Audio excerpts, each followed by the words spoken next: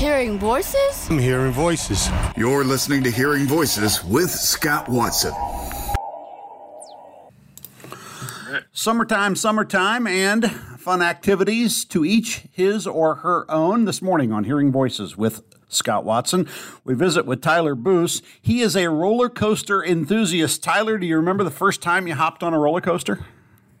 Yeah, so the first roller coaster I remember was at Disney World, Space Mountain to be specific. But the first bigger roller coaster that got me into roller coasters was the Beast at Kings Island. I remember riding it with my dad, and it then became kind of a father-son tradition for growing up. And then I got really into it when I got old enough to, go online and, turn it into more of a hobby. I want to talk just for a second about the Beast. It was it may still be a wooden roller coaster. I remember when I was younger, I loved it, and then it made me very sore. Talk a little bit about the difference between like a metal coaster and a wooden coaster, and maybe some remembrances of the Beast specifically. Yeah, so actually I've been on the Beast this year as well. I mean, I go to Kings Island maybe every other year. And back like when I rode it as a kid, it was owned by a different company, Kings Island was, and they didn't take care of it as well. It got kind of rough recently, though it's gotten a lot of track work from the Gravity Group, actually. And so wooden coasters need to put in a lot of maintenance throughout its lifetime. But, they're cheaper to build initially, but then, it requires a lot of maintenance to keep it going. Steel coasters have a little bit more of a cost up front for a part to build, but then they don't need as much work on them. And honestly, I like a good rough wooden coaster if it's not too rough. There gets a point where it gets too rough. When I was a kid, I do remember, though, I was like, oh, that kind of hurt. But, I still loved it a lot, So, yeah, it's a lot smoother, though, today. So if you want to get out and ride it today, I'm sure you wouldn't have that, negative opinion, I guess. His is the voice of Tyler Boes. He's a roller coaster enthusiast. We visit with him as we head into summer this morning on Hearing Voices with Scott Watson. What makes for a good roller coaster? There's a lot of different opinions among roller coaster enthusiasts on what they enjoy on roller coasters. So there's different types of G-forces you can experience on a roller coaster and different roller coaster enthusiasts tend to have different preferences on that. So there's, what's called ejector air time, which is negative G-forces, like feeling thrown out of your seat.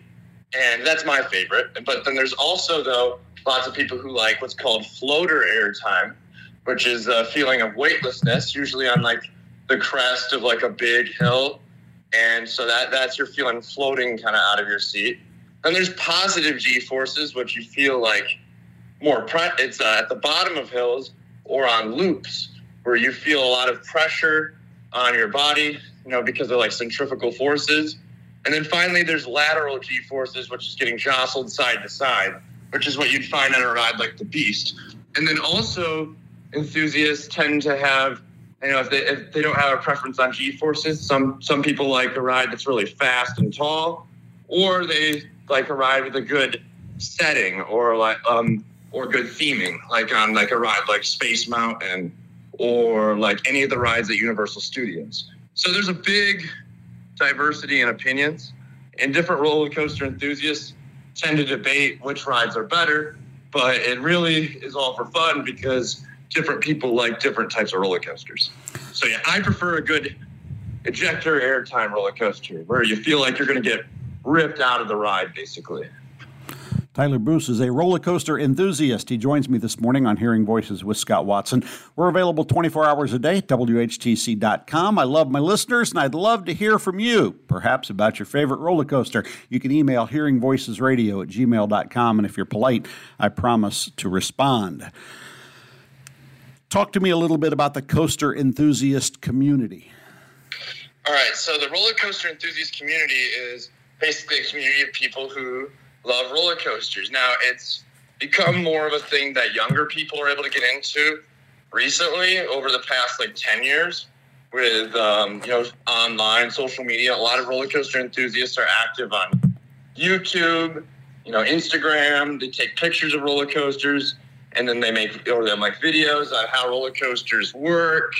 A good roller coaster enthusiast YouTube channel to watch, for example, is named El Toro Ryan, for example. He makes plenty of videos on how rides work. But enthusiasts will tend to do research and discuss the history of roller coasters, how they work, the secrets to get on the most roller coasters, when to go to parks.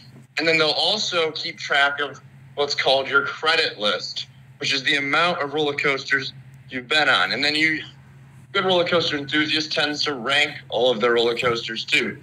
I have 261 credits. So that means I've been on 261 different roller coasters.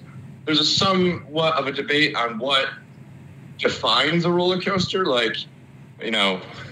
Not every single ride at a park is considered a roller coaster, for example.